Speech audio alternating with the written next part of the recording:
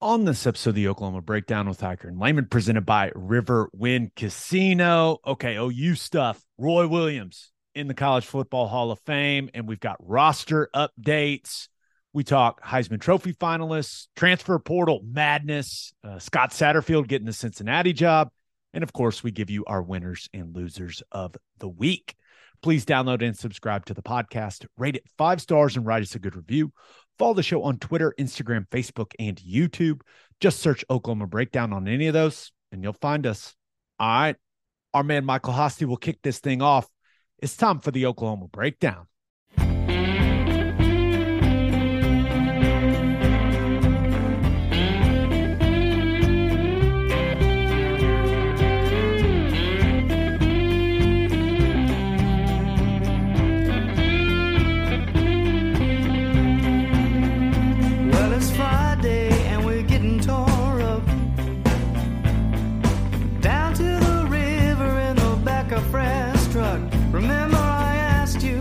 Said it was all right. Go get juiced down by the riverbed tonight.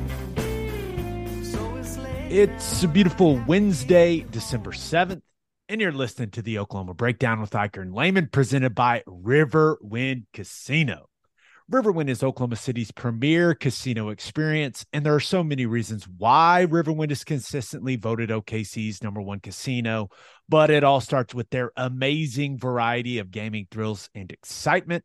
Riverwind's beautiful award-winning environment plays host to more than 2,800 of the latest electronic games, with a huge selection of table games, including blackjack match roulette, and Teddy's favorite, craps. No matter what your game, Riverwind has it in spades and hearts. And to learn more about Riverwind's gaming, promotions, and entertainment options in the month of December, all you got to do is visit riverwind.com. Riverwind Casino, simply the best. Now, we're recording this Wednesday morning. Please leave us a 5-star review and a nice comment. Ted, you're fresh off a trip from Vegas. How we doing, man? How we feeling? Well, I wouldn't say I'm fresh, but I am off of a trip to Vegas. Yes. I'm great. Event was awesome there for Roy Williams Hall of Fame induction. So it was really cool. A lot of former players, coaches, everyone was there. Awesome event. Awesome event. Had a lot of fun. Okay. We're going to need a little more than that. Had a lot of fun. Like did you have to MC something? That's what Toby Rowland told me. Yeah. Did you have an MC role? I MC'd the event. How about that? Huh? And is that the MC debut? Yes. I think for something like that, absolutely. And my wife said I did good, right? That means something, huh? She would never lie to you. No, she'd never lie to me about that. No, I think it went well. We made it through. We navigated it. It's emceeing it's kind of cool actually. It's fun. You just really just continue to hand it off and let people do their work. It was fun. Coach Mike Stoops spoke. Damian Mackey spoke. Got to hear from Roy's high school coach. That was a lot of fun. Then Roy himself got up there. It was cool. It was really well done. What was the highlight of the trip for you personally? That event, seeing a bunch of old teammates and hanging out with those guys, chopping it up a little bit. Seeing Coach Venables was there, Coach Stoops, Coach Mike Stoops, Coach Mangino was there, Coach Switzer, seeing all those guys. It was a lot of fun. I think a lot of people, including myself, were really happy to see Josh Heupel in some of those pictures. I assume you got to catch up with Hype. Like, was it one of those things like, oh my gosh, you're here? Oh, yes. Let the healing begin. I was just kind of like walking around, making the rounds, talking to some people, and then just kind of like turned and like, I was like, oh, okay. I didn't know you were coming. It was awesome to see him there. Yeah, it was great. A bunch of his like the guys that they kind of came in and I guess, he was a junior college guy, so not necessarily came in together, but started that transition period together. We're all there, and it was cool to catch up with him, talk about the season some, and he, in typical Heupel fashion, he's pissed about the games that they lost. I was like, dude, what a season. That was awesome. He's like, yeah, well, wasn't as good as it should have been. So, typical hype. It was cool, man. It was a lot of fun. Anything else on the trip? Did you? I assume y'all gambled a little bit. I assume you dabbled.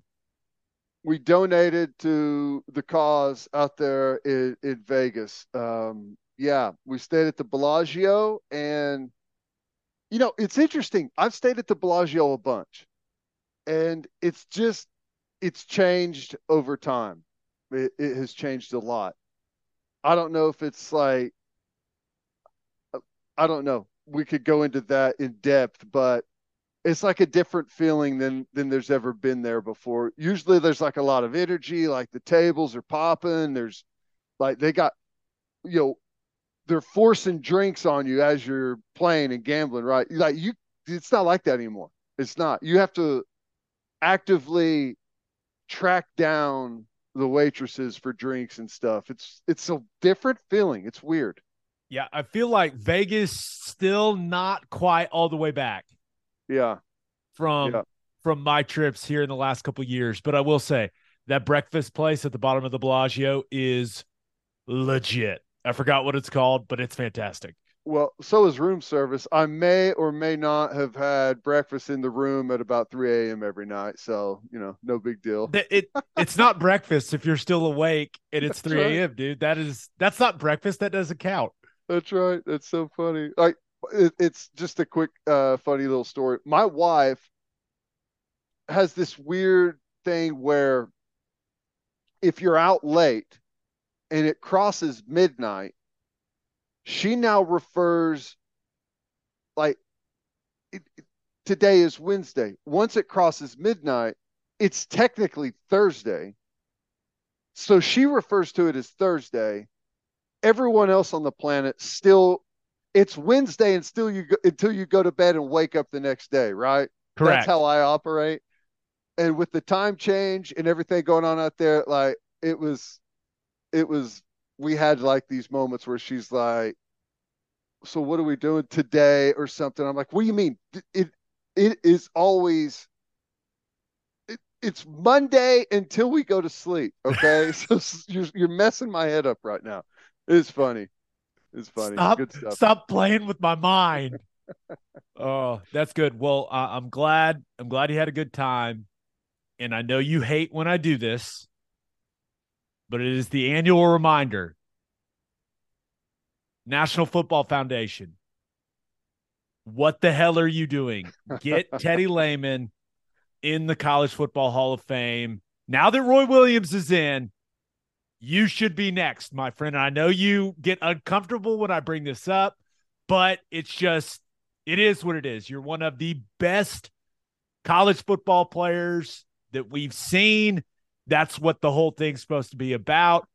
Put this man in the College Football Hall of Fame. Well, I appreciate that. It means a lot. It really does. Let me say this. We have now, Roy is the 23rd player that we have in the College Football Hall of Fame. We still have 4 Heisman Trophy winners yet to be inducted, countless All-Americans and award winners. So we've got, I think this is going to be a routine thing happening for quite some time for Oklahoma. There's going to be a lot of guys getting inducted here in the near future. So we'll see. I'm at the back of the list. I don't think you're in the back of the line, pal. I will say, sounds well, like Rocky Calmus was there, and he's going, and he'll go before me. So not even worth talking about me until Rocky's in. I disagree, respectfully disagree, but it does seem like you've got some emceeing gigs in your future, man. All right. Hey, if it gets me out to Vegas, once a year, once every other year to do something like that, I'm down. I will sign myself up for like a production role for the emceeing event. Like I don't Just have to do. show up.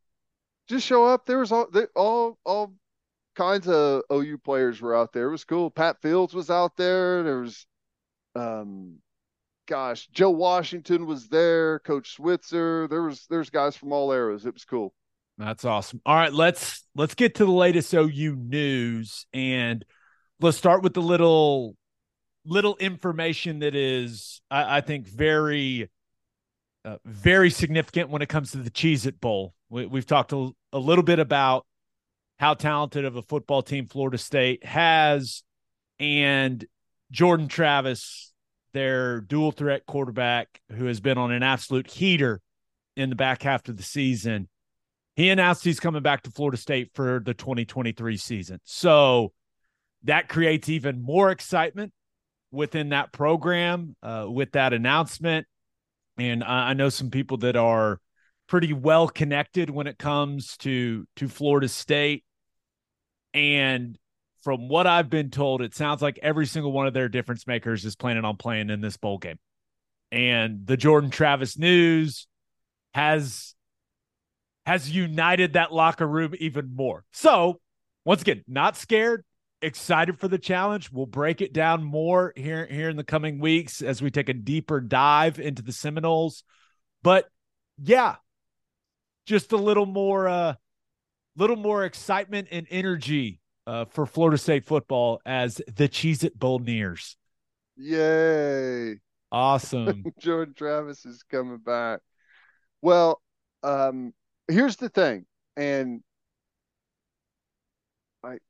I guess winning the bowl game is the most important thing, but for me, and like when we're talking about this years from now, we're not going to talk about who was on the roster for Oklahoma, win or lose, and we're not going to talk about, and I shouldn't say on the roster, who opted in, who opted out, win or lose for us, and it's going to be the same thing for Florida State, win or lose. So as a competitor, if I'm going to play someone, I want them at their best, right? I don't want to hear excuses about who played and who didn't play. I want somebody at their best. Now, that's obviously going to present a much more difficult challenge for us because I don't think we're going to be 100% with all of our difference makers playing in the game, but you got to find a way to navigate that and still go down there and get a win because it's going to be a big game for us. And I know that Florida State has some momentum and Jordan Travis coming back builds on that. Well, we need some momentum ourselves. And, I think we've got some good stuff working in the transfer portal and obviously in our signing class. So this would be big for us to be able to capitalize for our momentum moving forward as well. Yeah. Yeah, there's no doubt about it. And as far as kind of waiting to hear whether some guys are going to play in the bowl game or not for Oklahoma, I talked to Marvin Mims this morning, and they're still waiting on their feedback from the NFL Draft Advisory Board.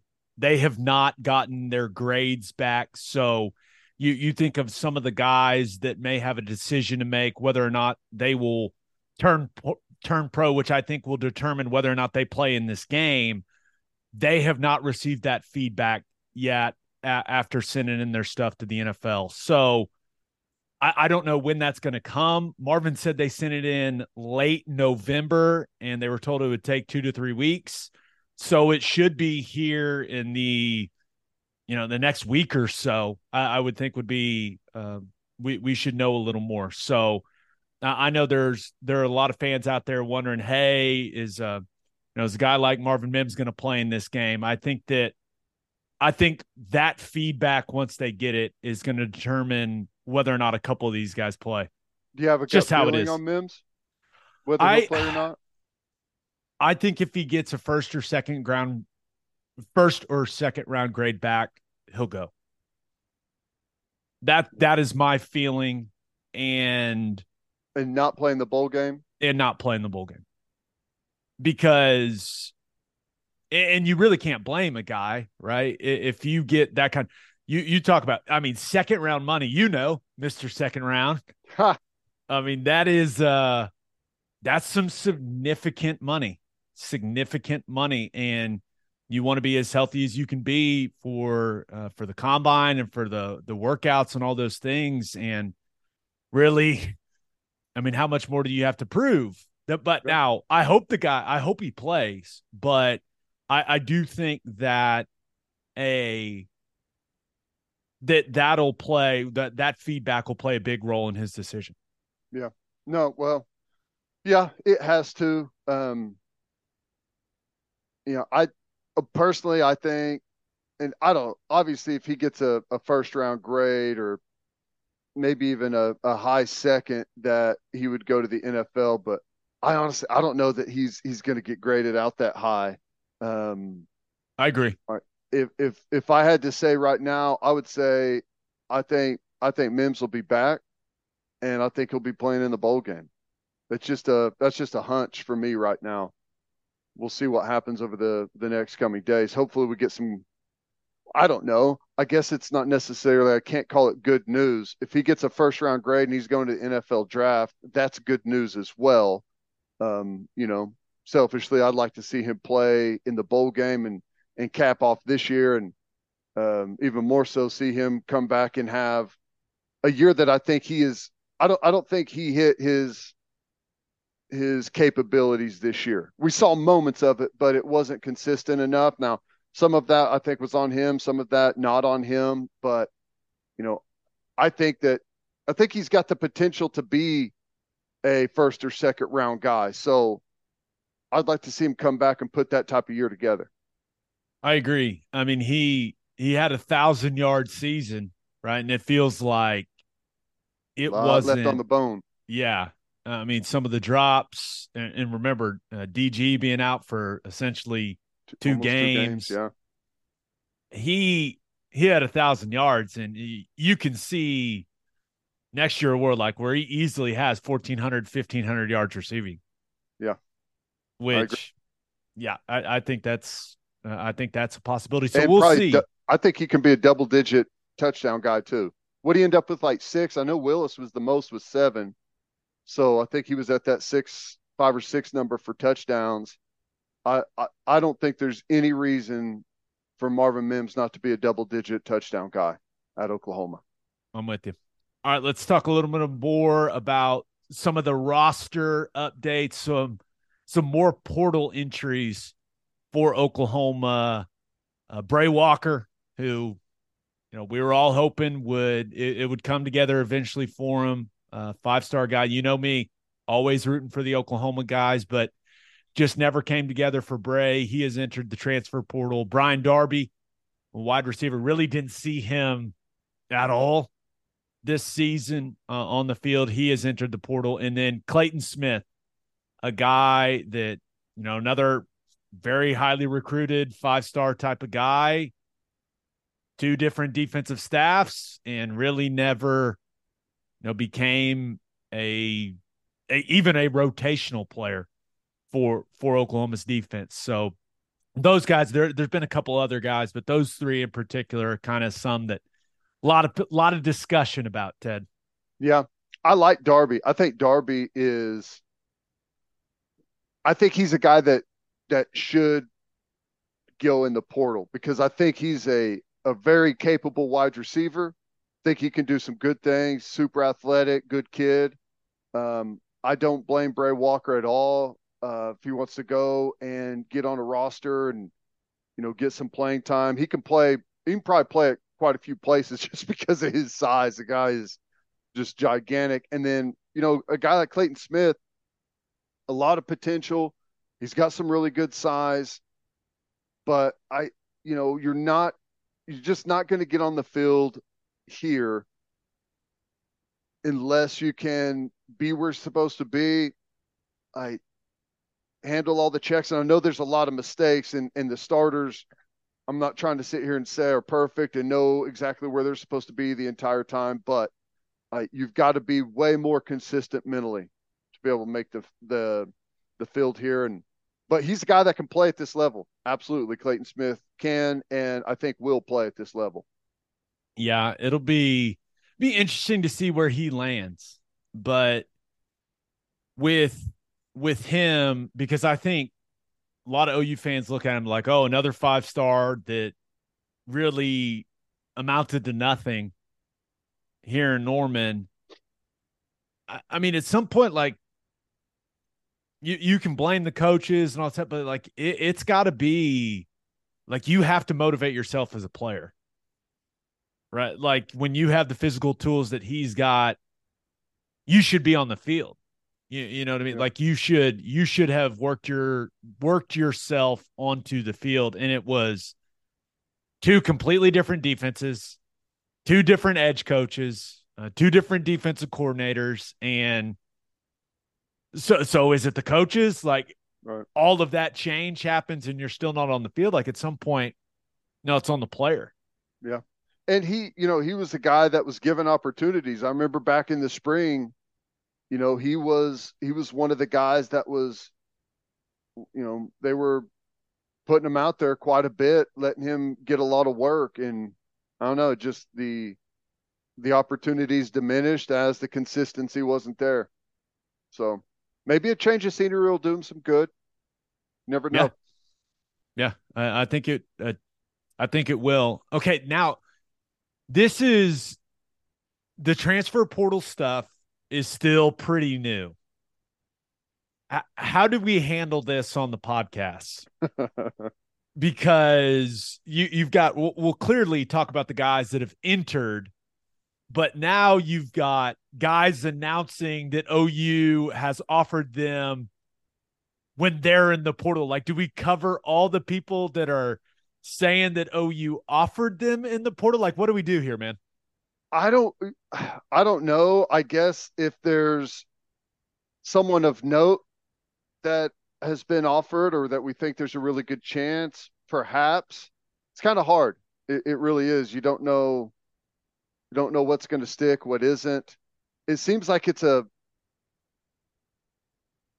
you get whenever you recruit a kid out of high school, there's like a 2.5 year, like it's a bit of a roller coaster ride. Some guys commit early and then, maybe they have some second thoughts and then they come around late. Some guys don't, they show a lot of interest and then they commit late. Some guys show interest, never commit, go somewhere else. Like we get all of that condensed into like a 10-day period with the transfer portal, right? It's like, oh my gosh, Oklahoma's offered me. I think I'm going to go to Oklahoma, and then you don't hear anything, and it's, oh yeah, that guy went to Miami or wherever, because there's so many guys out there that it takes a while for all of the different staffs perhaps to get around to you, and you got to weigh all those options pretty quickly. So I would say with the portal stuff, unless we feel really good about it, maybe not. Maybe we won't rush into it, but I don't know. Yeah. Let's just go with the rumors. There are rumors. Here are some of the rumors. Austin Stogner, grad transfer. A lot of people think he can end up back in Norman, which would be pretty interesting, right? With going to South Carolina. What do we think about that? Listen, they can use tight ends, right? Braden Willis is going to be moving on. I don't expect Daniel Parker to be in the picture, and I don't even know what year he's in anyways. Like I assume his eligibility is exhausted, but it wouldn't hurt. I love Stogner. I think he was great. I think he was underutilized. And then obviously whenever that injury happened, he didn't bounce back from that. And understandably so, it took a long time lost a ton of weight, ton of muscle, and was a really dangerous, scary situation. I don't know where he is now. I didn't see much of what he did at South Carolina. So I don't know where he is physically, but the dude is a huge target, has great hands. an adequate enough blocker. He's not going to be Braden Willis, KO and backers on that zone insert play, but I think he's a capable inline blocker. But I mean, he's like we don't have anyone at tight end right now, so I think if Stogner came in and gave you some experience there, I think worse things could definitely happen at tight end Yeah, than Stogner. especially you got some young tight ends I think they feel good Yeah. about in Helms and Llewellyn, but never hurts to have some veteran leadership in that room. So we'll see. I think he's the new thing is like being crystal balled. I'm told Yes. that's a thing. Yep. He is being crystal balled to Oklahoma. So we'll see. That would Okay. certainly be an interesting storyline if that all ends up working out. Okay, a couple other ones. Indiana's got a good edge player. I think it's Dasan. I hope I'm saying that right. McCullough, 6'5", around 230 pounds, can absolutely rush the passer. I would like for him to come to OU. Dove into some of his highlights from Indiana. We could use that guy, no doubt. Stud. Absolute stud. Now, I believe his dad was a coach at Indiana. Is that right? I Is that I don't wrong? know. Could be Um, right. Could be he wrong. had No he clue. had some type of connection there to that staff. Um, but he's hitting the portal and he's a stud, absolute stud. 6'4", 6'5", 230 plus pounds, can run. Um, I've I've heard someone who knows this player and was very familiar with Isaiah Simmons at Clemson compare the two players to some degree. Now, not as fast as Isaiah Simmons. He's not a 4-3 guy, but he's a 4-5 guy, can run and has a lot of the same athletic capabilities. So yeah, we want this kid for sure. And I believe he's got a brother that is a very, very highly ranked defensive back recruit. So we could be looking at a brothers package deal of sorts, which I fully support. Me too. Me too. If the more better players you get, I'm down for it. Yeah, and if you can get a big, strong, long, fast edge guy that's also got a brother that's a stud defensive back, the more the merrier. Let's go. Yeah, sounds like something you'd want to do. Sounds Yep. like something you'd want to do. So we'll see how that develops. A couple other ones. Sooners appear to have offered Alabama defensive back transfer, or he's in the portal, Kyrie Jackson. And then they also offered a guy that you and I really liked heading into the Kent State game, their stud wide receiver, Dante Cephas. The interesting part about Cephas is Kent State head coach Sean Lewis going to be the offensive coordinator for Deion Sanders at Colorado. So maybe he just ends up at Colorado, but would be awfully nice to add him to the wide receiver room because this is a guy that's going to play on Sundays. And I think he's just looking to make the jump to the Power Five, play a higher level of competition. And I would be awfully happy if he would like to do that at Oklahoma.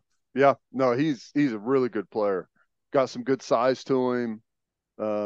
He has the way he moves and like the size. He looks and plays like an NFL wide receiver, like guys play on Sunday. So yeah, we need some of those guys for sure. That would be a really nice pickup. All right. Let's get the color shot. And we asked you guys the most important thing that happened this week for OU football.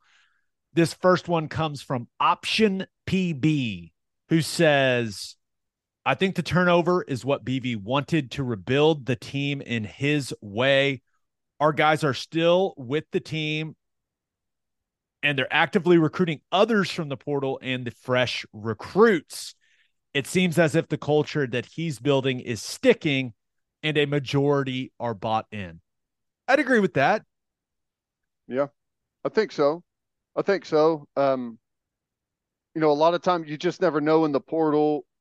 It's not always because they're not happy with the current situation, right? A lot of times there's a conversation that takes place with the coach. Coach, do you think I'm going to get on the field here? If not, can you put in a word for me? Should I get in the portal? Those are real conversations. And I think we understand that you got 85 guys on roster, and all those guys are not going to be starters in a given year, and not all those guys are going to become starters. And at some point, guys have to make a decision. Am I okay being a backup, a rotational guy? Maybe not even that. Maybe only a special teams player or a scout team guy. Am I okay with that, or do I want to go, somewhere maybe transfer down and get some playing time? I mean, that's just a real situation that every guy has to go through and face and make that decision. Some guys will stay. They want to be at Oklahoma. They've been a fan. They've made friends in the program and around the school, and want to live there, so they're going to stay no matter what. Other guys want to play some football and will transfer down to get carries or play quarterback or get some tackles, whatever it is. So it's reality of college football, even more so these days. Yep. This other one comes from Big Mike on Twitter, who says Jackson Arnold is still committed. It isn't even close. The transfer portal will even itself out. We will bring back close to what we lost. This year, we have seen the difference between good QB play and great QB play. Jackson Arnold is that guy. He is. Funny story. I get on my flight to Vegas. My wife's in front of me. I'm carrying like both of our carry-ons, like shuffling through the aisle to try and get to my seat. And I hear, "Hey Teddy, is that Jackson Arnold kid? He's still coming to Oklahoma, right?" And I look over, and there's Coach Switzer sitting about 10 rows back, middle seat.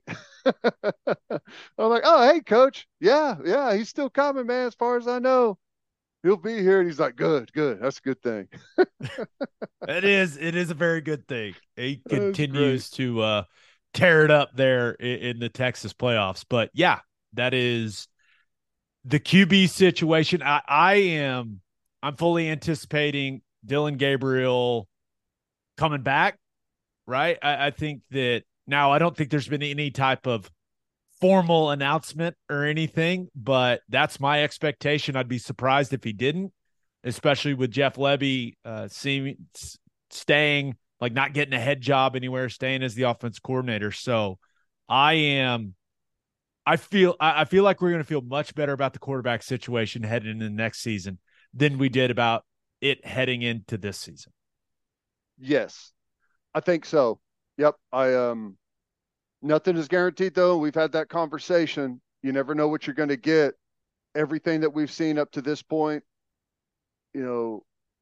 makes you feel like Jackson Arnold's going to be a hell of a college football player. And until I see otherwise, that's what I'm feeling. Yeah, I like that. I feel better. I feel good. Yeah, good.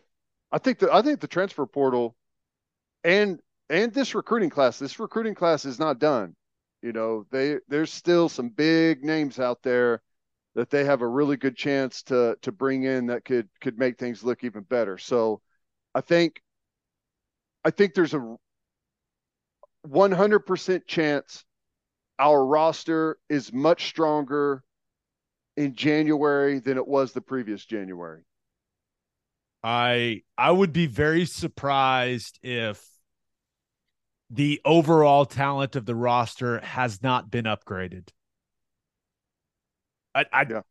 I think it's going to be, and it should be upgraded rather significantly if they can land some of the guys that they think they've got a really good shot in the portal, and then keep this recruiting class. And like you mentioned, it adds some more to it. Yeah. Yep. Just a quarterback spot. All right.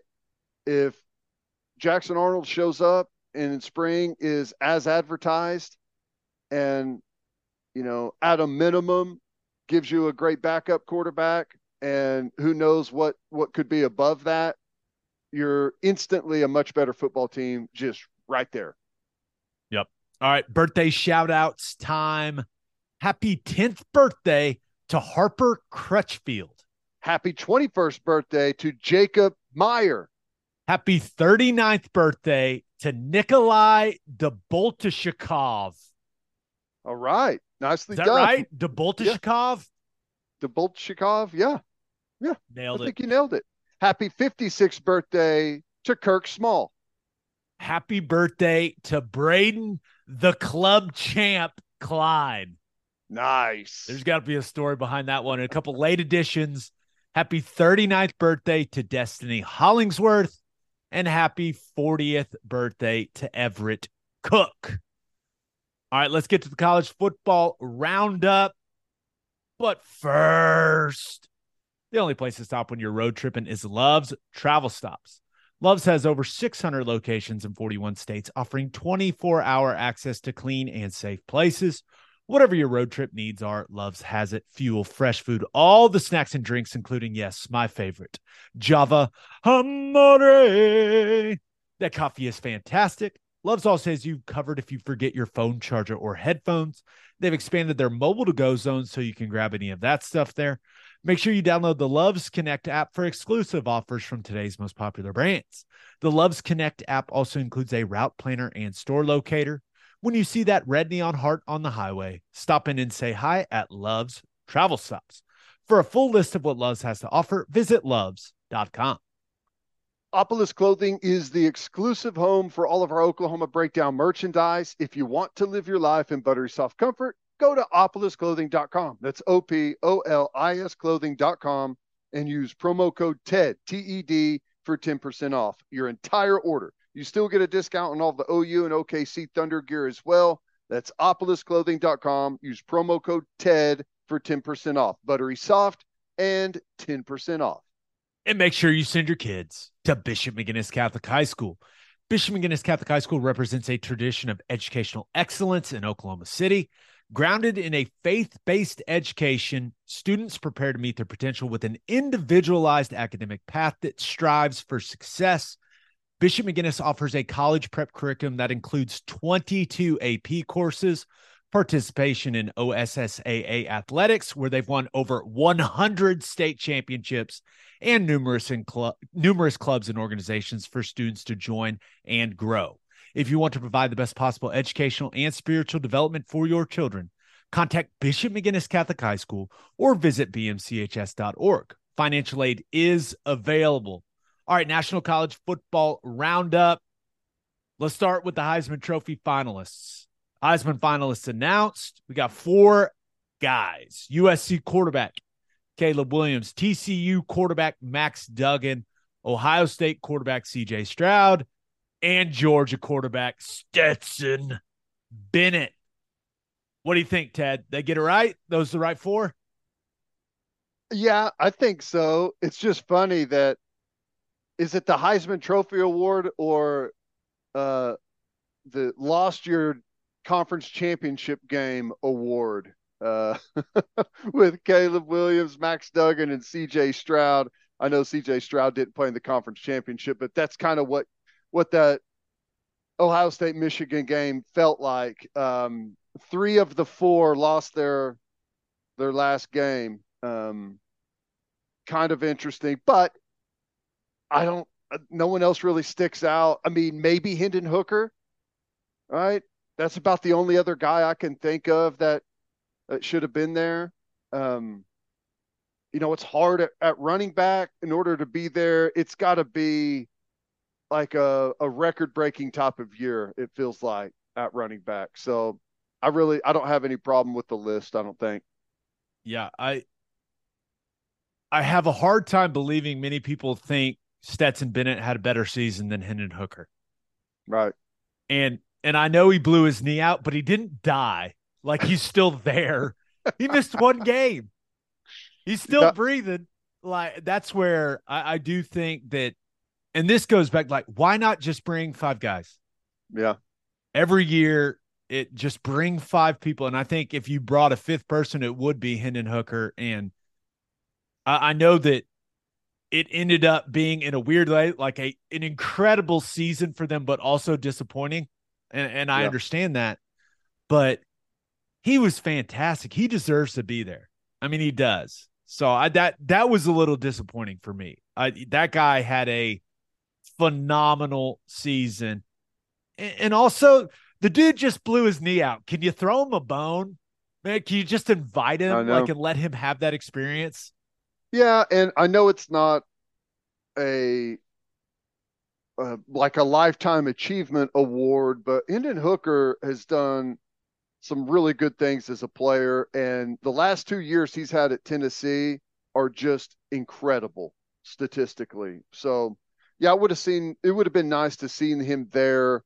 You know, he's not going to win the thing, but just kind of a payoff to a job well done for the season, a big season, maybe maybe the most important season for all of these guys there in what he did at Tennessee. And it feels like the momentum is going there like really nowhere else in the country. So yeah, I agree. And then I saw a lot of Michigan fans pretty upset that Blake Corum didn't get the invite, and he had a spectacular season. But I think there's one main reason that I think, or two main reasons. He plays running back is the number one reason, and not quarterback, that he didn't get invited. But I think the games that Donovan Edwards ended up having when Corum was out, like what they did without him against Ohio State, and then what they were able to do in the Big Ten championship game, rushing the football, I think it had some people going, was it like Corum or was it that offensive line? And that's not fair because Corum had a hell of a season.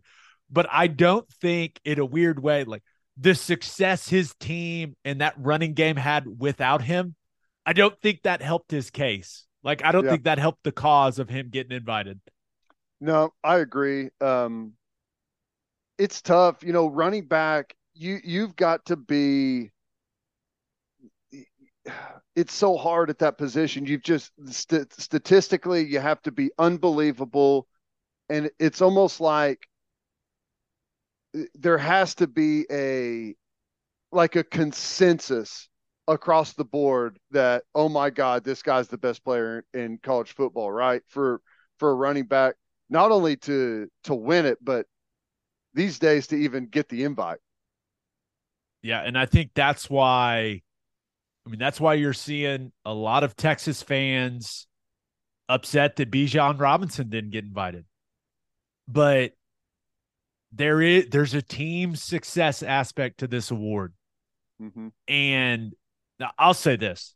That's why I think it's funny that all of those players lost their final game. I mean, it's unique, like Max Duggan was was really close to having what would have felt like a Heisman moment, right? But he lost that game. Caleb Williams had his opportunity for USC to be back and win the Pac-12, and I know he was banged up and hobbled, but couldn't get it done. I like what's Caleb Williams Heisman moment? CJ Stroud right there at home, Michigan. Here's your opportunity to avenge last year. Get housed. It's kind of the way it unfolded. It's kind of a weird list. It definitely is. But yeah, I think as far as the Bijan piece of things, Texas, it's a failure that he was never a Heisman Trophy finalist with how good that guy is. He's incredible. He is Yep. a spectacular player. And I think that's why you heard Sarkisian say, well, if we were 10-2, he'd be there.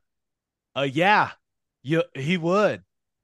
But Yeah. Texas, they were never able, with him on the roster, and as great as he was, like they were never able to put together the type of season where he would get the invite. And it's crazy with just how incredibly talented he is. What did Texas end up 8-4? Yeah.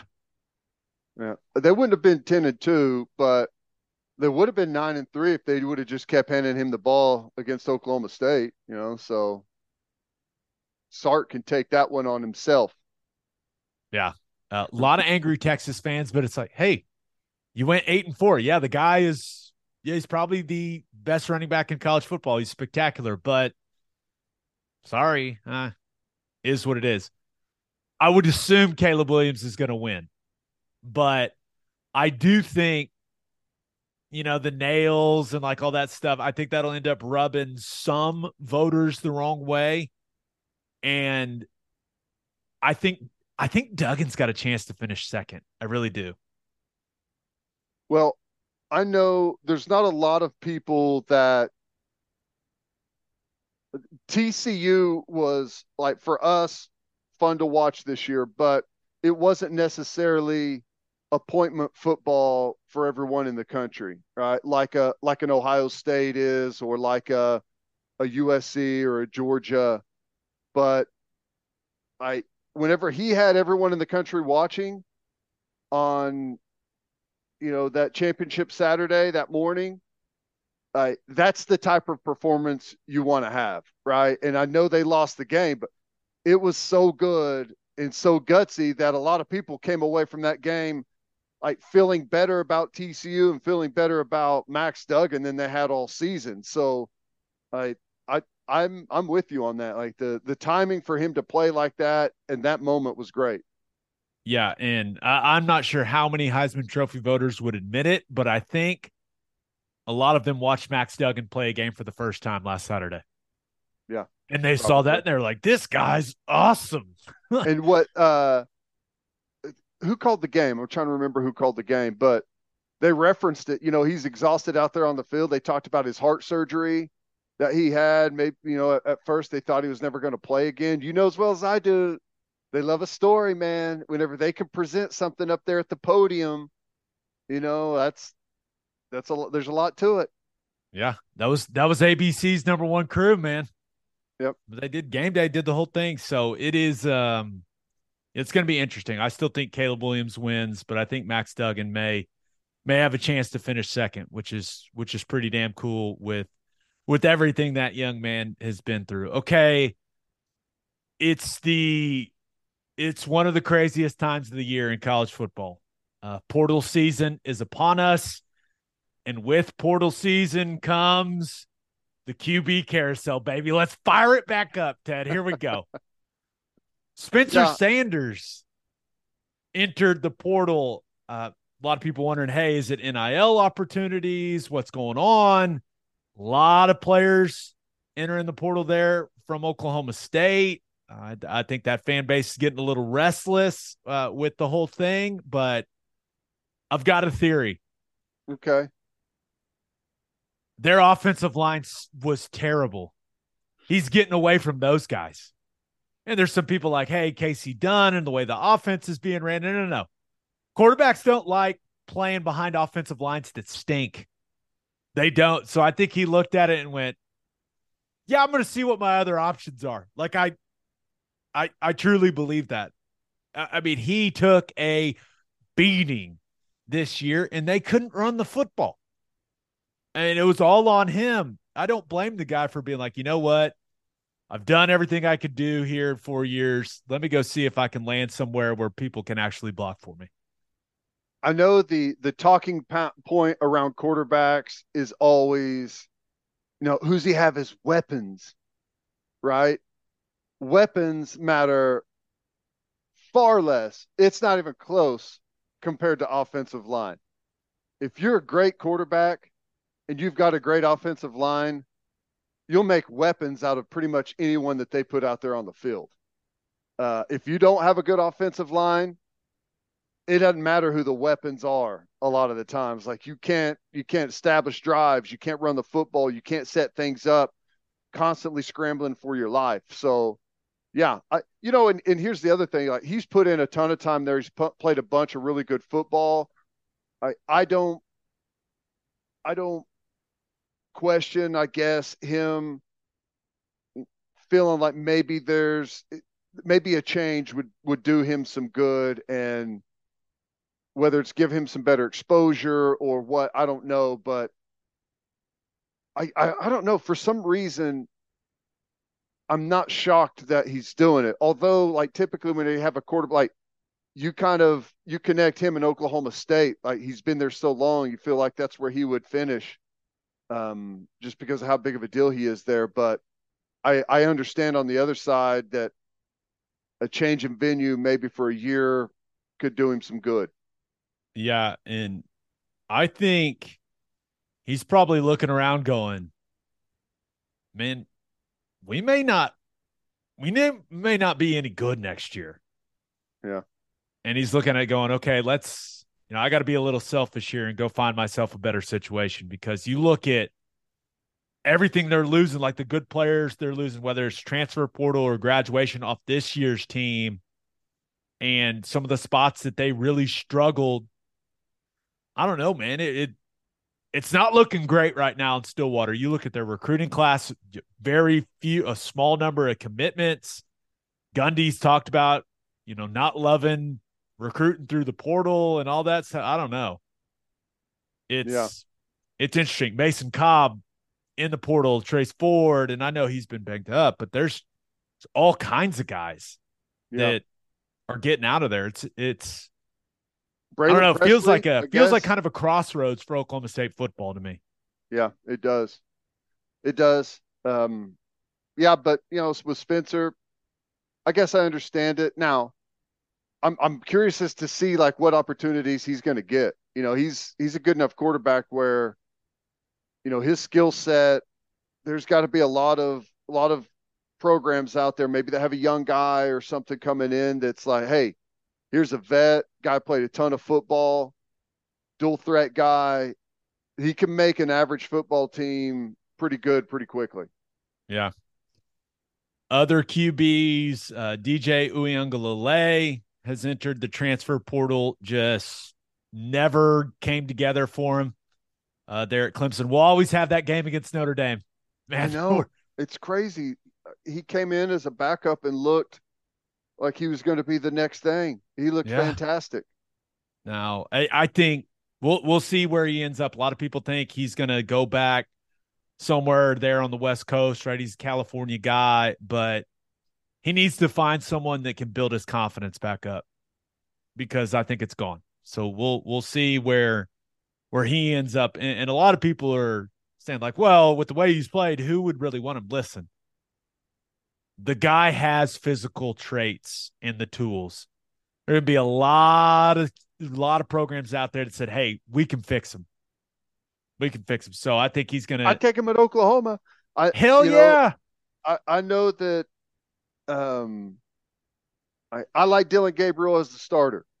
Right. And I think that he's going to be the starter next year. But like I said, the backup quarterback situation, like you don't want to be in a spot where you just absolutely can't do anything. And I think he'll be a starter wherever he goes. But I'm just saying, like, if you had an opportunity to get him to come in and push, and just add some depth to that room, you'd take it. Absolutely. Okay, another big name QB in the portal, Devin Leary, had a great season last year. Had high expectations. People were talking to him about being a first-round pick after this season, and just was pretty underwhelming there at NC State. And I know he dealt with some injury issues, but this is a guy that, a lot of people are going to be interested. Very talented player with a high ceiling. So that's a big one. I think there are going to be a lot of people after his services. Yeah, he'll be big out there. Another guy, played a ton of football, really talented, moves around well, better than you would expect. Yeah, he's a guy, like, I don't think he's going to put anyone over the top, but some of those places that have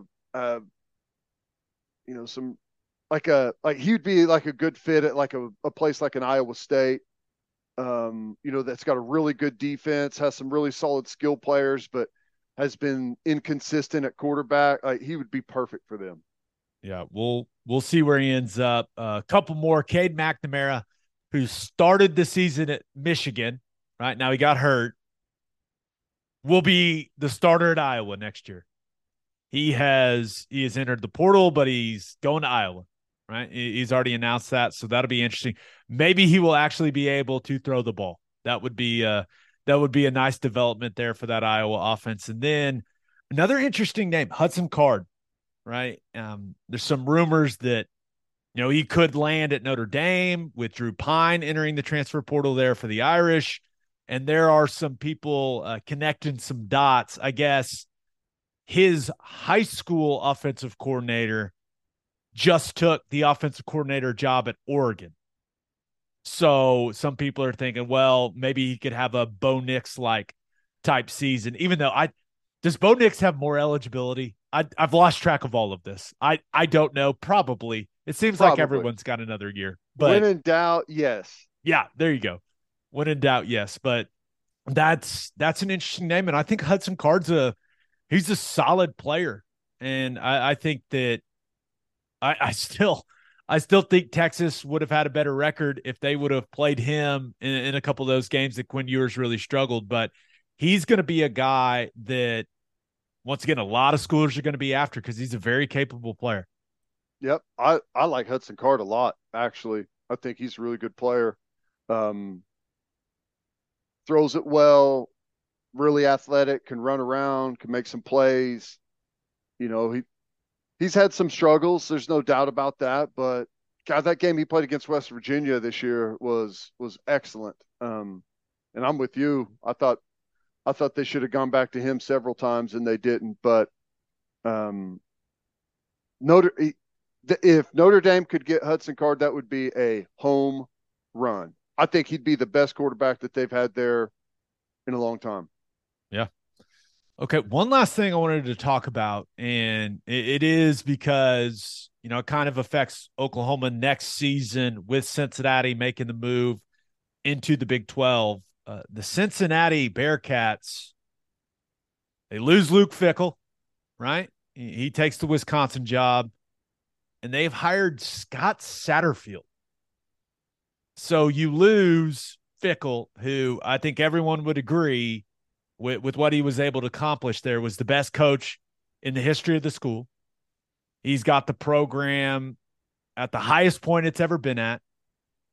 And you go and hire a guy that has gone 25-24 at Louisville. And I know he was really successful at App State. I get it, but man, this seems underwhelming. I know. What are the chances that Cincinnati wasn't getting the interest that maybe they thought, or even I thought they were going to get out there? I find it very hard to believe that they didn't have a lot of really good coaches interested in that job.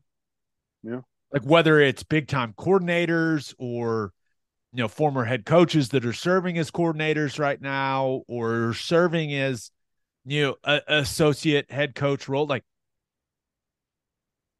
did they call Gary Patterson?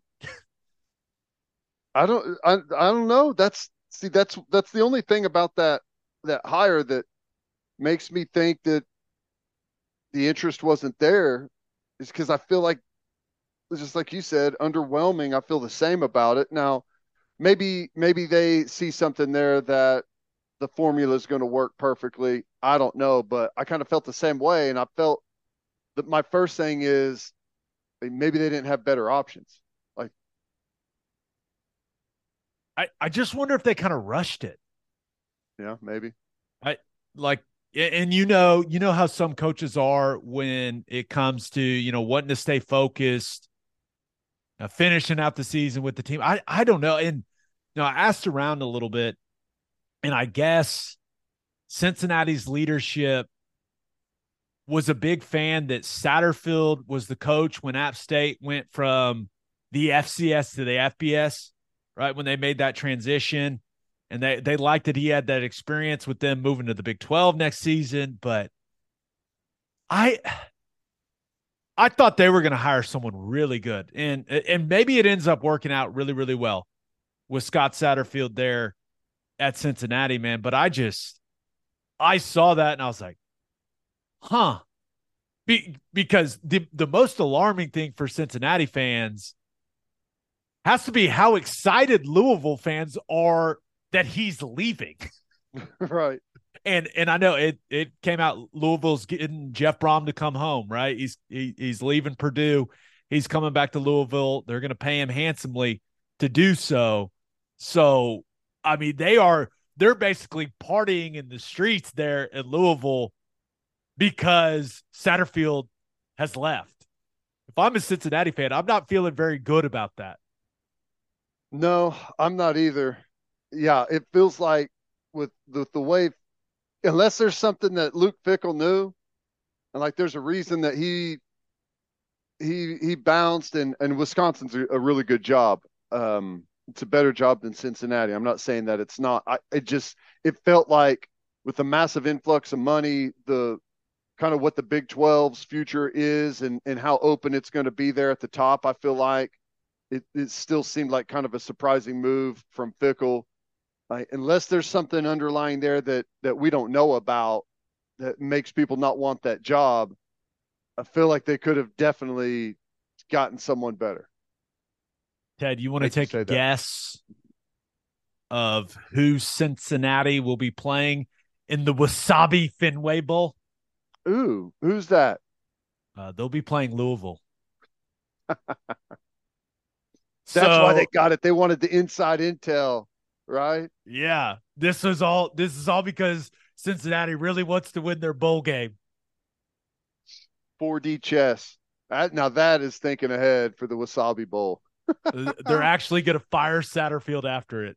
Oh man, Just a weird hire. Like it is. hey, I a lot of times guys get hired and we're like, oh, home run hire, and it doesn't work. Right. So maybe Satterfield will get that thing, or we'll keep it at the level that it's at and even take it to another level in the Big 12. We'll see. But yeah, not exactly the bombshell hire that I think a lot of people that are connected to that Cincinnati program were hoping for. Nope. A bit of a shocker. Yeah. All right, let's finish up with our winners and losers of the week. But first, It's football time in Oklahoma, people, and there's nothing better to drink at the tailgate than Clubby Seltzers. Clubby Seltzers is an Oklahoma company that's already winning national awards because their product is delicious. It tastes exactly like a club special, but it's a seltzer. And they're not just for tailgating either. They're perfect to drink on the golf course, by the pool, after mowing the lawn, whatever. If you haven't tried Clubby Seltzers yet, go grab some. You won't regret it. Clubby's first variety pack is out. They got new flavors in there. They got a new can. Find a place near you that has Clubbies. Visit clubbyseltzers.com. and attention business owners, you need Insurica in your life. Insurica is one of the country's largest insurance brokers with 30 offices throughout Oklahoma, Texas, and the Southwest. Insurica is able to customize programs by accessing the latest information from many insurance carriers. They compare and contrast coverage offerings and pricing in order to design a cost-effective, comprehensive program to meet your business's specific needs. Insurica's clients become best-in-class businesses by working with Insurica's team of advisors to manage risk. Purchasing insurance is only one way to protect your business. Best-in-class businesses win by avoiding a loss in the first place. If your business partners with Insurica, you'll save huge amounts of money and take back control of your total cost of risk. I'm an Insurica client, and you should be too. If your business wants to be best in class, connect with Insurica at Insurica.com. That's INSURICA.com. As always, Ted, kick us off. Who do you have as your winner of the week? Well, you got to go with the money. Aaron Judge. Whoa. Huge deal, which, it's interesting. We talked about Lamar Jackson and the betting on yourself and how that hasn't seemed to have gone well as of right now. Well, Aaron Judge bet on himself as well. In the spring, the Yankees offered him a contract worth $210 million. He decided, you know what? I'm going to wait. and see where this thing goes. Had the historic season and now has signed a deal with the Yankees. 9 years, $360 million, $40 million a year, a difference of $150 million from the contract he was offered in the spring. I would say, Gabe, that bet turned out well for Aaron Judge. I would say so. I think it's safe to say he's rich. He is rich. I've got a question for you though. Yeah. Have you seen what there was a guy named Bradford William Davis who put out this thing about the baseballs? Did you see that? No. And I think it's real. I'm not entirely sure. But and if it's not, then I look like an idiot, then hey, whatever. But somebody did like a study of the baseballs that the Major League Baseball used this season, and like some of them were really dead, some of them were absolutely juiced, and then there was this type of ball they called the Goldilocks, right? Not too warm or not too hot, not too cold. They called it the Goldilocks. You want to take a guess of where the majority of Goldilocks baseballs were used? New York. Playoff games and Yankees games, regular season games. Pretty interesting. Yeah, it is. There's a graph and everything, Ted, where they found the Goldilocks balls. Well, I like that. The Now, source is Dr. Meredith Wills. Aaron I don't Judge know and who the that is. Yankees couldn't hit anything in the playoffs, so the balls didn't help them in the playoffs. They were atrocious. But here's the thing. I don't know about that. Did he benefit off of some good baseballs? Perhaps, and maybe to the tune of $150 million. And that just underlines one of my most frustrating the fact that Major League Baseball, you can do all kinds of things that I don't care about. The pitch clock, making second base bigger, making the shift illegal, like whatever these rules are, don't really care. But the first thing that they need to do is agree on a universal baseball that they're going to use in preseason, in regular season, in postseason, this year, and for the rest of history. You cannot. It really sucks the credibility out of your sport that you can manipulate the game however you see fit by adjusting the ball. I think that is total shit for a sport. Could you imagine if they did that with the NFL football, like they were using different balls throughout the season? Tom Brady allegedly changed the air pressure in a football, and it was like the biggest story ever, right? And Major League Baseball does it all the time, whenever they want, when they need more runs, when they need less runs, whenever they want to help a team out, whenever they don't want to help a team out. I mean, you can look at that thing and get as conspiracy theory as you want. Like that, it's bullshit. There's no other way to say it. It needs to be the same exact baseball for the pitchers, for the hitters, for everyone, 100% of the time. I agree with that. And I can't imagine that anyone disagrees with that. And if you want to say, oh, well, the weather this time, just use the same damn ball. Same ball. And let everyone adjust to it accordingly. Could you imagine the NBA? Like there's games tonight, there's teams played with a different, like a ball that weighs more or less, or that like flies in the air differently. I mean, it would be insanity. The the 3-point percentage is down this year. So in response, the NBA is widening the rim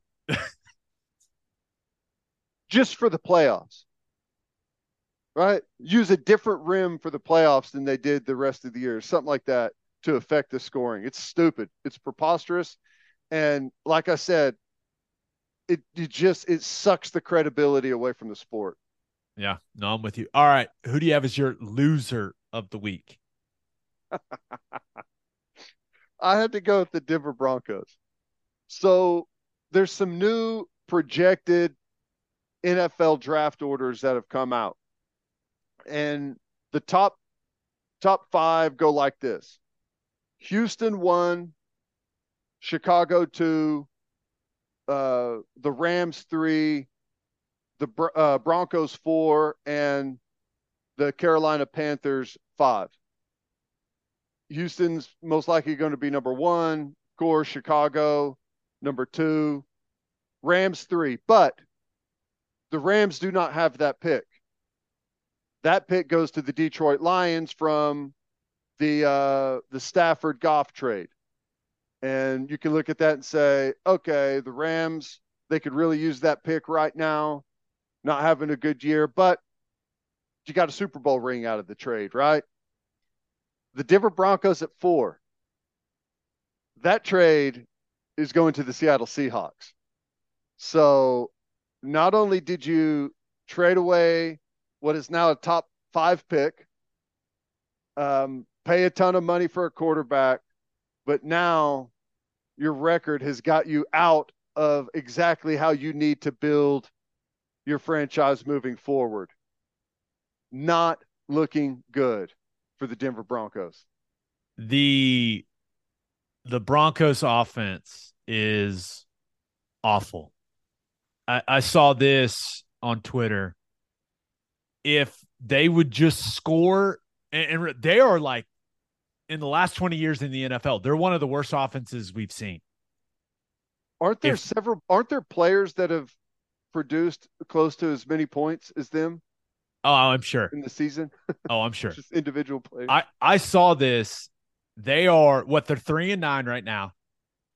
If they just would have scored 18 points in regulation offensively, which is not a lot, 18 points, they'd be 10-2. Their defense has been awesome.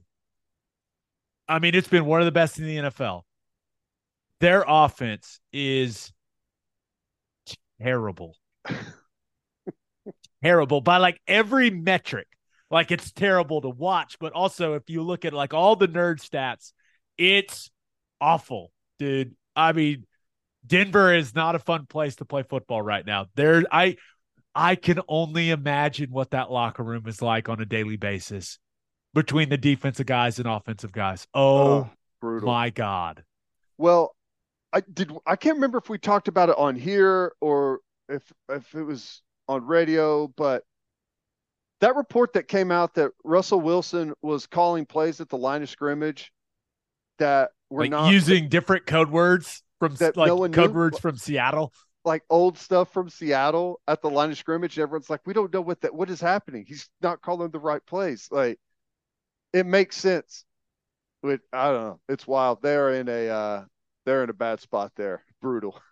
They're terrible.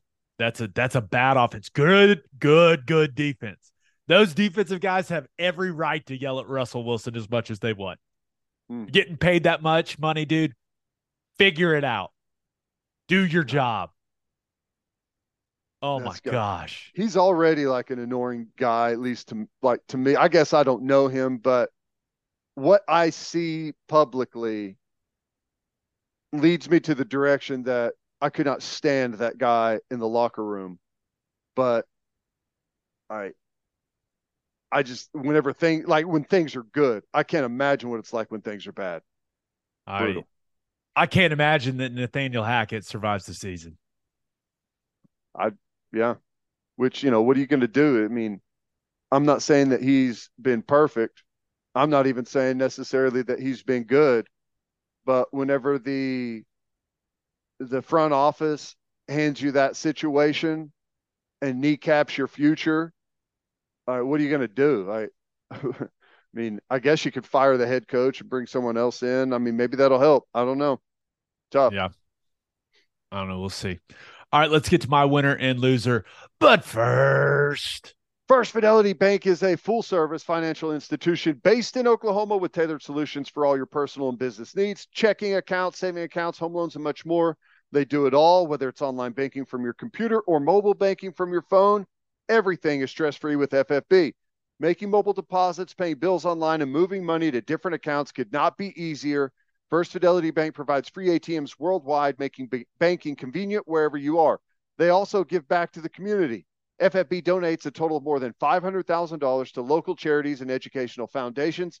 Make your life easier and go bank with First Fidelity Bank. Visit ffb.com for more information. and if you're a whiskey or bourbon drinker, stop what you're doing, head to your favorite liquor store and buy some Balcones products. You got to grab some of Balcones Lineage single malt whiskey. It was voted one of the top 20 whiskeys in the world by Whiskey Advocate, and you'll be shocked by how affordable it is. Also, you got to snag some of Balcones Baby Blue Corn whiskey. It's made from blue corn. That's the fancy corn. And that is why it has won more than 25 awards. Last but certainly not least, you got to buy some of Balcones Pot Still Bourbon. Its big flavors make it the perfect bourbon to drink year round. Remember in 2012, Balcones Single Malt won the Best in Glass competition, beating brands like Johnny Walker and Macallan. This stuff is the real deal, people. If you love great whiskey and bourbon at a great price, then Balcones products are the only way to go. The whiskey may be made in Texas, but the owners are from Oklahoma. To find a liquor store that has it, visit balconesdistilling.com. All right, for my winner of the week, thought about going with Tulsa football. Hired Kevin Wilson to be their new head coach. Guy that recruited me to OU. I went to OU to play for him. He is as demanding as they come. But he is one hell of a football coach. I'm excited and scared for all the players there. It's going to be fun and it's going to be miserable. But I hope those guys are ready to work. I really hope they're ready to work. And I hope that it works for him at Tulsa. I really do. I think that he's a great offensive mind. And I've never been around a coach that, even though sometimes some of the methods are questionable, I've never been around a coach that gets more out of his players than he did. So I'm excited for Tulsa. It felt like a change needed to happen there, and they got a really damn good football coach to lead the program. So I'm hoping this will jumpstart things for the Golden Hurricane. Yeah, I think that's a big hire for them now.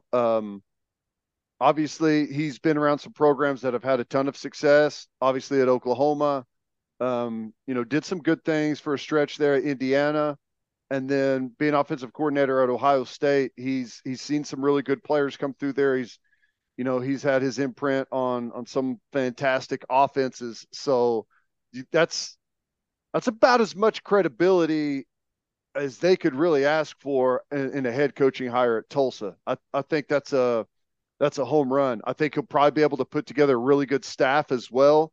Wouldn't shock me if they did some really nice things there. Yeah, I'm hoping they do. Be good for the state, be good for Tulsa. So we'll see. But the Kevin Wilson era has begun. Now, I also thought about going with Baker Mayfield, man. Claimed off waivers by the LA Rams. Now, their offensive line is not good. They've had so many injuries, but it sounds like he's having to learn the playbook in like 2 days.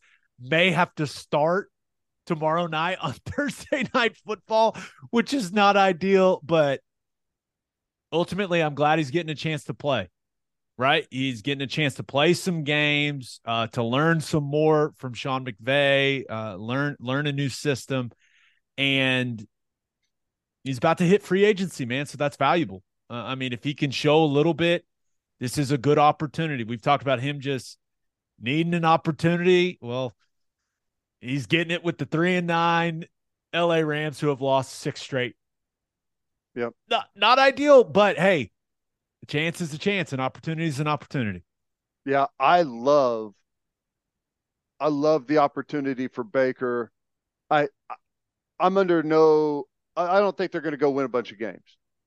But I think Baker and Sean McVay are a really good pair. Both super high energy guys. Uh, Sean McVay, I know a lot of people get enamored with the youth.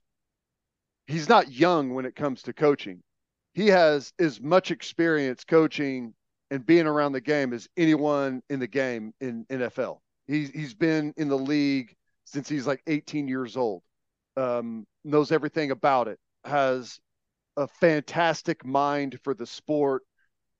He's got experience that he can draw from of having to insert a quarterback on short time. I think this is just a really good opportunity for Baker to soak up some stuff. Like this is the best offensive mind that he's been around, Yeah. and I think he can learn a lot. And if you think of a bunch of like former, because McVay's a West Coast offense guy, like you think about the West Coast offense players like Steve Young, Brett Favre, I Baker kind of fits that role of what those guys do. They love to do boots, love to move the quarterback, a lot of short passes. I mean, he fits the West Coast system more than he fits anything else. And I think Sean McVay could probably do some good things with him if Yeah. given the time. Like I don't expect that right out of the gate, or maybe don't expect it ever. But I think it's a great learning opportunity for Baker. Yeah. And if he plays really well, maybe they sign him to, it's not going to be a big deal, but who knows how long Stafford's got left. Right. Right. So, it could be that type of opportunity for him as well. But my winner of the week, Brock Purdy. Jimmy G goes down with the broken foot early in that Dolphins game. Purdy comes in, Mr. Irrelevant, steps in and handles things well. I thought he managed the game well, showed his mobility. They end up winning easily. But what an awesome situation for a rookie quarterback. Yeah, and Shanahan's one of the best offensive minds in the game. Yep. Right? So you got that guy managing you. You trust him to play to your strengths and maximize those strengths as a player. And all you got to do is get the ball to Deebo Samuel, get it to George Kittle, get it to Christian McCaffrey, and then lean on arguably the best defense in the league. Right? And I looked it up. San Francisco currently ranked second in DVOA. Only the Cowboys are better on defense. So you're a rookie. You're getting to start for a really good football team who's going to go to the playoffs. Just get to manage the game, lean on the defense. Like life is good, man. If you're Brock Purdy, like what an awesome opportunity for him. It is. It is an amazing opportunity, and he's got some really nice ability. And I know Shanahan is going to call it this way, but he needs to know that this is not about him. All right. Like you start scrambling around trying to do things out there and have one of those god awful turnovers that we know and love you for. That's a recipe to go right back onto the bench and perhaps never play in the league again. Just distribute the football. We don't need you to do anything special. If it's not there, throw it away. That's it. Punt it. Let the defense go to work, man. Don't get spun around in a circle and pulling it over your head for one of the weirdest like pick sixes you'll ever see. Yep, that is cool though. Some of those plays are coming, but he looked good, moving around well, and a lot of people throwing out the nickname at one point. I looked at Twitter and trending was Big C Brock, and the C word rhymes with Brock. Really? We got kids that listen to this. A lot of people write in say, "Hey, would you cuss less?" I listen with my kids, which we do not cuss a lot on here, by the way. But so big C crock Brock pot guy, huh? Big crock pot guy. He's got a new recipe out there. Is that what you're telling me? Yeah. Croc minus the R, old Big C Brock. That was trending on Twitter for quite some time, actually. So You could trend for worse reasons. yeah, yeah. So we'll see how it works. And Jimmy G, some news about that injury, clean break, no ligament damage in that foot, not a Liz Frank situation. Bones are all still lined up properly, I guess. So they don't think he'll need surgery, but we'll see if he's able to get back for the divisional round or the NFC Championship game or something like that if they're able to advance that far. But looks like the Brock Purdy show right now, man, Good. which is interesting. Rare situation whenever a broken foot is good news. The news Yeah. you're looking for. Yeah. So, we'll see. All right, for my loser of the week, thought about going. Did you see this with the Titans? Yeah. Titans GM John Robinson fired. And listen, I know they got smacked by the Eagles the other night. Like, I get it. And I know A.J. Brown, who he traded away, had himself a day, right? I get it. But they've won the AFC South 2 years in a row. They were the number 1 seed in the playoffs of the AFC last season. They're in first place in the division right now. Is it just like, this is strange, right? To fire a GM when your organization has had success like that? Like, there has to be more to it, right? You would think. I don't know. And a lot of it may have to do with like some of the AJ Brown stuff beforehand. Like there's been some lingering issues there. I don't know. It is interesting. Like I'm curious to see the direction they go with it. Do you think that Vrabel wants the Belichick model? He could just want complete control. And maybe that's it. But I mean, when the organization is having the type of success the Titans are having, like, normally the GM does not get fired. I know. So I don't know if this is there's got to be more to it, man. And it could be Vrabel say, hey, I want all of it. I want to control everything. And maybe that's it. But I don't know. I saw this. I was like, wait, what the hell? And I went and double checked. I was like, yeah, they were the 1 seed last year. Yeah, they've won the division 2 years in a row. They're in first right now, but I don't know. Interesting. With success comes expectations, but I don't know. It does seem odd.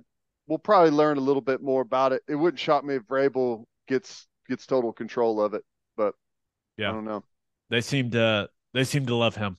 So Yeah. we'll see. But I also thought about going with Luke Fickell, because we all had thought and we're kind of told that Jim Leonard was staying on board, right, as the defensive coordinator. Well, it turns out Jim Leonard comes out yesterday and says, actually, the bowl game's going to be my last game. I'm moving on. So what we thought was a massive move for Luke Fickell to retain him on that staff, he's actually losing Mr. Wisconsin off the staff, which is, I don't know what Leonard's going to end up doing, but that's what we thought was going to be huge for Fickell. Is now it's like, oh man, that's a bummer. Yeah, that whole situation is interesting. A lot of ins and outs, a lot of what have yous to that one. There's it's heated in Madison right now. I'll just tell you that. There's a lot going on up there that's got a lot of people upset. Jim Leonard, one of them, athletic director, one of them, staff, Fickle. They got a mess going on. It's wild. And frankly, I'm shocked how poorly Luke Fickle has at least started off handling the transition. Has not gone well for him. We'll see if he can put the pieces back together, if you will. Right. We shall see. But my loser of the week, we don't talk about Kyrie Irving much on here. We tend to stay away from his antics, but Nike officially ended it, man. Mm. They came out and said, hey, Kyrie Irving is no longer a Nike athlete. So this guy, with all the flat earth stuff and the anti-Semitic stuff, and like, he's now lost his signature shoe, which, by the way, is wildly popular in the National Basketball Association and wildly popular among kids. So who knows how much money he's cost himself in endorsements, in salary. This dude, it's one of the weirder things we've ever seen in sports. And his line of like his signature sneaker is like the second most lucrative line for Nike after LeBron. And gone. I mean, his time in Boston, the way that it's gone in Brooklyn, like all the stuff off the court, dude, it's all so strange, man. Well, Strange. There was a lot of people that were hinting about this way back whenever he was at Cleveland, like that he's going to be impossible to deal with, and I don't know. It's turned out a lot like those folks predicted way back then. It's strange. Such a talented player. Got one of the best handles we've ever seen. It's just wild. Now, hey, I guess maybe if you're Kyrie, here's an opportunity to launch your shoe line on your own if you want to. But I don't know. Methinks you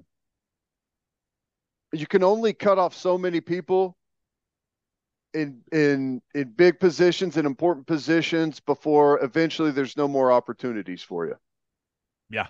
Whenever there's a lot of distraction that comes with what you're there to do, which is supposedly play basketball. Yeah, he has been quite the distraction. Listen, man, the guy is extremely skilled. It's really fun to watch him play basketball, especially when he's cooking. But when you talk about mismanagement of a career and loss of potential earnings, oh boy. Brutal. Lot of zeros. On that note, episode 273 in the books. We'll have a new podcast that'll drop Monday. Just a reminder, you can hear Teddy from 3 to 6 on 94.7 The Ref. You can hear me from 2 to 5 on Sirius XM Big 12 Radio, channel 375. Hope you all have a great rest of your week. Enjoy an awesome weekend. And until next time, we appreciate y'all for listening. Do what you always do, Oklahoma. Take care of each other.